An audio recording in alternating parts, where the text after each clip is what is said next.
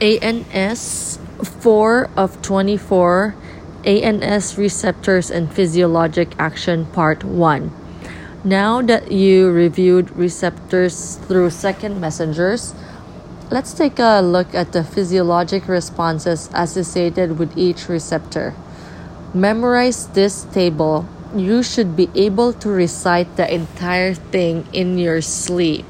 So, organ system, heart, myocardium and conduction system, SNS receptor is beta 1.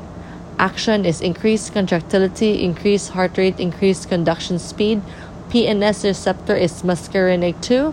Action, decreased contractility, decreased heart rate, decreased CV. For bronchial tree, SNS receptor is beta 2. Action is bronchodilation. PNS receptor is M3. Action, bronchoconstriction. For kidneys, renal tubules, alpha 2. Action, diuresis. It inhibits ADH.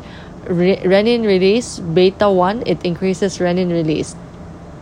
For vasculature, arteries, alpha 1 is greater than alpha 2 and veins, alpha 2 is greater than alpha 1.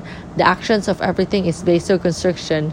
For specific vascular beds such as myocardium and skeletal muscle, they are both beta 2. Renal and mesenteric, they're all dopaminergic, and all the actions are vasodilation. So my technique here is heart and lungs. SNS is for heart is beta 1, lungs beta 2. For PNS in the heart it's M2. For PNS in the lungs is M3.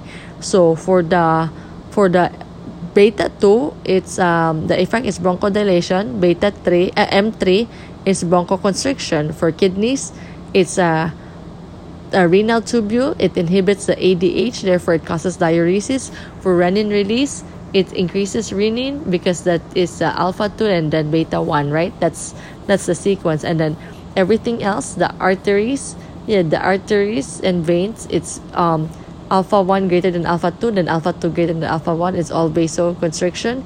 And then for the myocardium, it's myocardium, skeletal muscle, renal, and mesenteric. They're all I think they're all vasodilation, and it's for the first two it's beta 2, then dopaminergic. So that's all I need to remember. I need to remember this by heart though.